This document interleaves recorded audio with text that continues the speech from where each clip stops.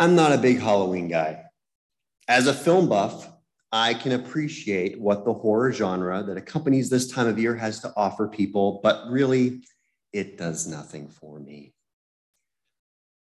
I'm liking that genre even less these days when it feels like we're in a very slow-moving horror film, and every time we think that we've reached the resolution, it's a false ending and the monster rears its head again.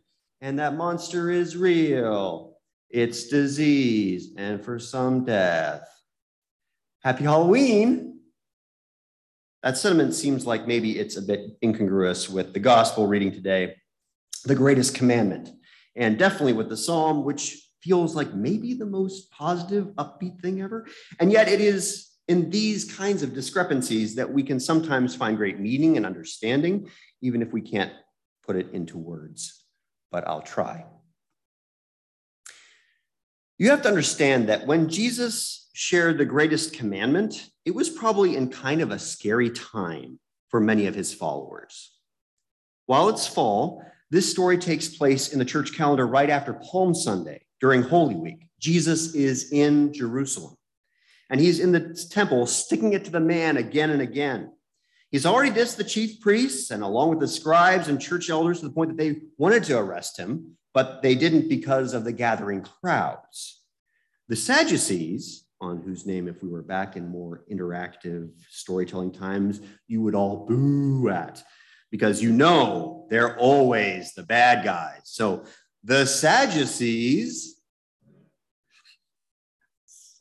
are trying to catch Jesus with his own words. They do it with a question about taxes, and then we get to our question today. Which commandment is the greatest of all?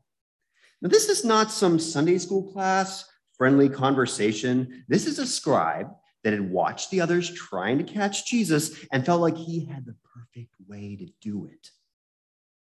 Now, before I move to Christ's response, let me go back to why this time is so stressful for those following Christ. We're in Jerusalem. He's coming on the donkey. He's driven the money changers from the temple. There's revolution in the air. Certainly, there is a lot of hope and excitement. But I can't imagine that the disciples weren't also extremely aware of the precarious nature of their proximity to this rabble-rouser. They had to know that this could go south on them at any moment, and they'd be imprisoned or even tortured and killed. That had to be in their heads. Tumultuous times. And we know they're going to get a lot harder for the disciples before they get better. But back to the temple and Jesus. He's been asked, what is the greatest commandment? And his answer is the culmination of all the temple teachings. This is it. This is Christ's mic drop moment. You shall love the Lord your God with all your heart, with all your soul, with all your mind, and with all your strength. And second is this, you shall love your neighbor as yourself. Boom, nailed it. And the scribe has to be like, yeah, you're right. A little more important than burnt offerings. And Jesus recognizes the wisdom in the scribe that was trying to catch him and acknowledges that he is not far from the kingdom of God. Not bad. I wonder how we would match up to even that scribe in our proximity to the kingdom of God. But in this simple response, Christ lays out everything for us. Love God, love ourselves, love others. How are the ways we do that? I think we actually consider those questions a fair amount. And I think we, as a faith community, recognize that this love is not a shallow, friendly greeting or simply being nice to others. This is a deep love, a love that transforms and shifts the ground upon which we stand. This is a love that makes us do things that seem strange to the world around us. This is a love that aches and calls for justice. This is a love that bears all things, believes all things, hopes all things, endures all things. This is a love that brings us peace. This is a love that fills us with grace. This is a love that gives us hope. And yet, this is a hard time. we are very good at seeing the ways we fail that love.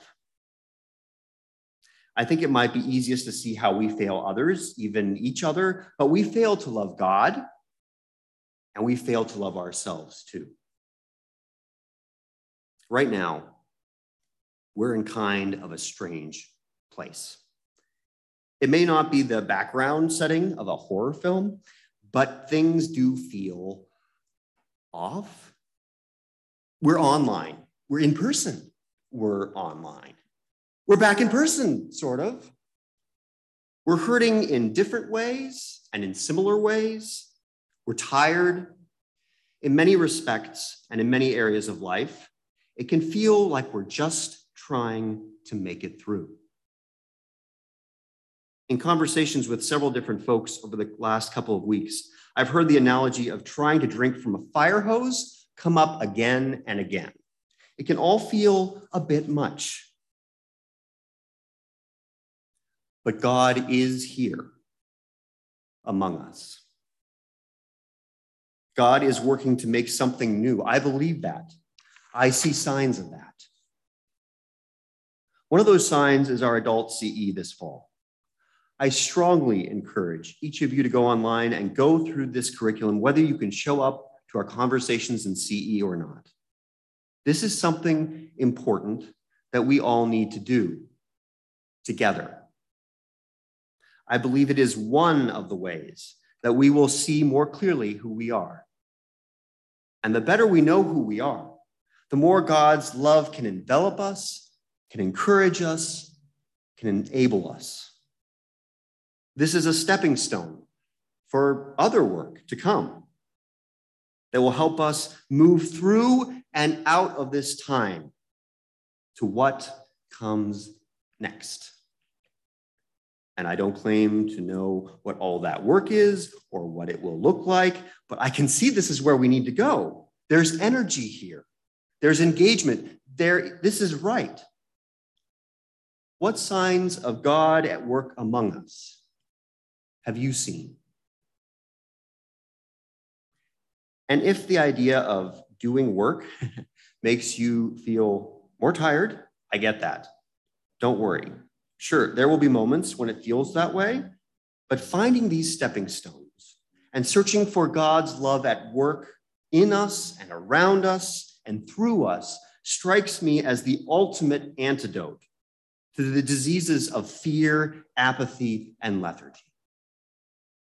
We can get through this time together. And so we find ourselves here on All Hallows Eve. And I wonder if we took the time to listen to the saints, what wisdom would they impart to us? I remember visiting my opa, my grandfather, a year or two before his death. I knocked on the door to his apartment and let myself in, and I heard him talking to someone in his bedroom. I called out and he told me to come on back. I wish I could remember the exact words he said, but it went something like this. You probably heard me talking. I'm not going senile. I was talking with those that I love that have long since passed away. I know that they're not here, but they comfort me and they help me.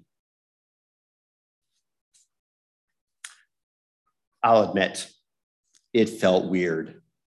And I wondered if this wasn't some form of senility, but in another sense, it felt really right and oddly healthy to reach out to those that you know love you and care about you, to reach out to those that already have had their own lives with their own trials and tribulations and shortcomings.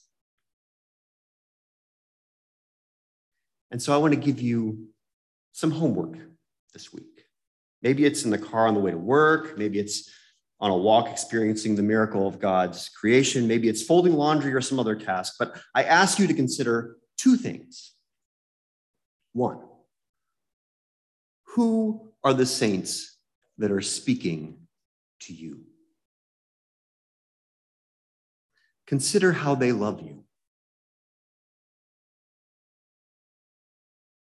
Consider what they offer you. 2, how do you express this deep love Christ is talking about? How do you love God? How do you love yourself? How do you love others? Now, I'm going to pull a Mr. Rogers here and ask us to take just 1 minute right now to consider one of these questions. And before we do that, let me clarify something. On the question of how do you love God, yourself, and others, I am not asking how you could do that better. I am not asking you to consider where you think you fail to love. In fact, I am explicitly asking you not to consider that. Because while those are important questions, these questions are fundamental. They are necessary to ask before you move on to those. This is not like last week's story about the blind man asking Jesus to heal him. God asks us what we want because God loves us just the way we are. God, we don't need a change for God. We might change because of God's love, but that's different. So please, just consider how you love God right now. Exactly how you are. Consider the ways and how you love yourself with all your wonderful quirks and imperfections. And consider the ways you love others as you love yourself. So, 1, who are the saints that speak to you?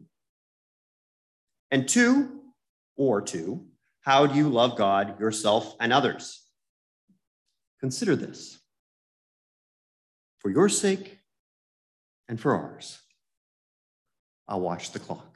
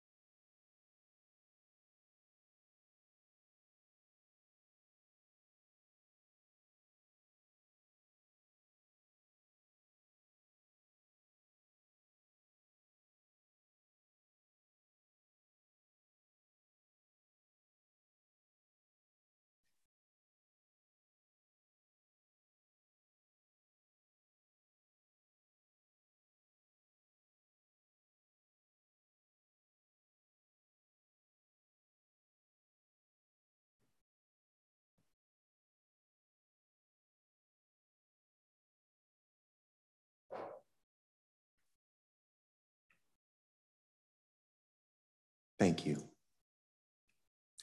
Instead of a hymn of response, I'd like to share a song from Sufjan Stevens that's been stuck in my head a lot this fall and seemed fitting. The lyrics are in the back of your bulletins.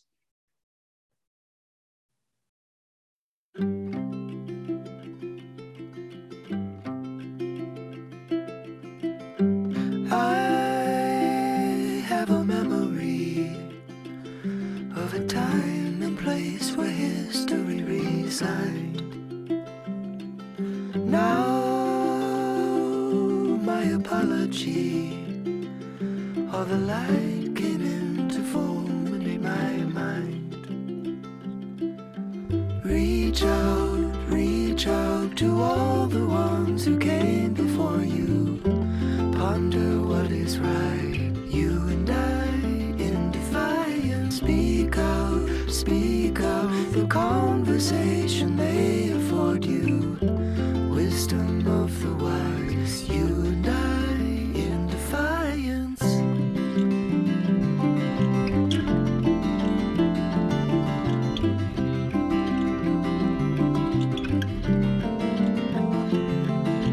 And I come from conscience where there is no conjugation. I would rather be a flower than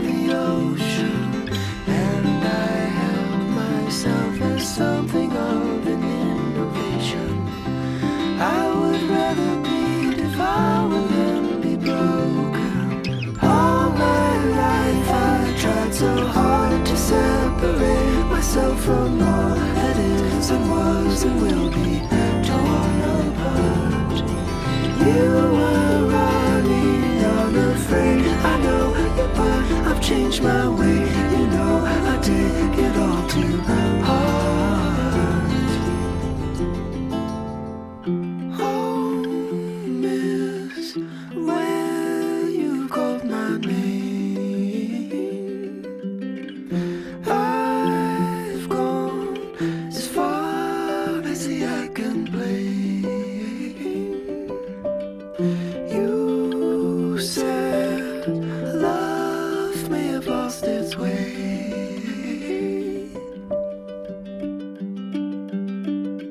Now my life has been erased, and what I gave for you and for myself and for the holy name.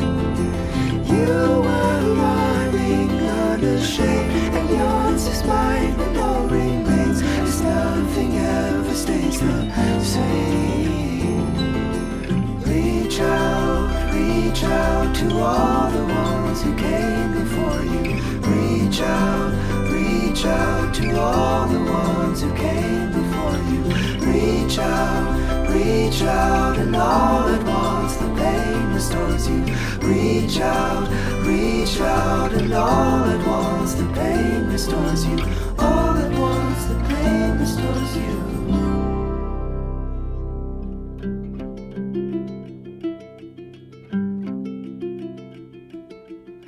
I have a memory of a time and place where history resigned. Now in my reverie for the guiding light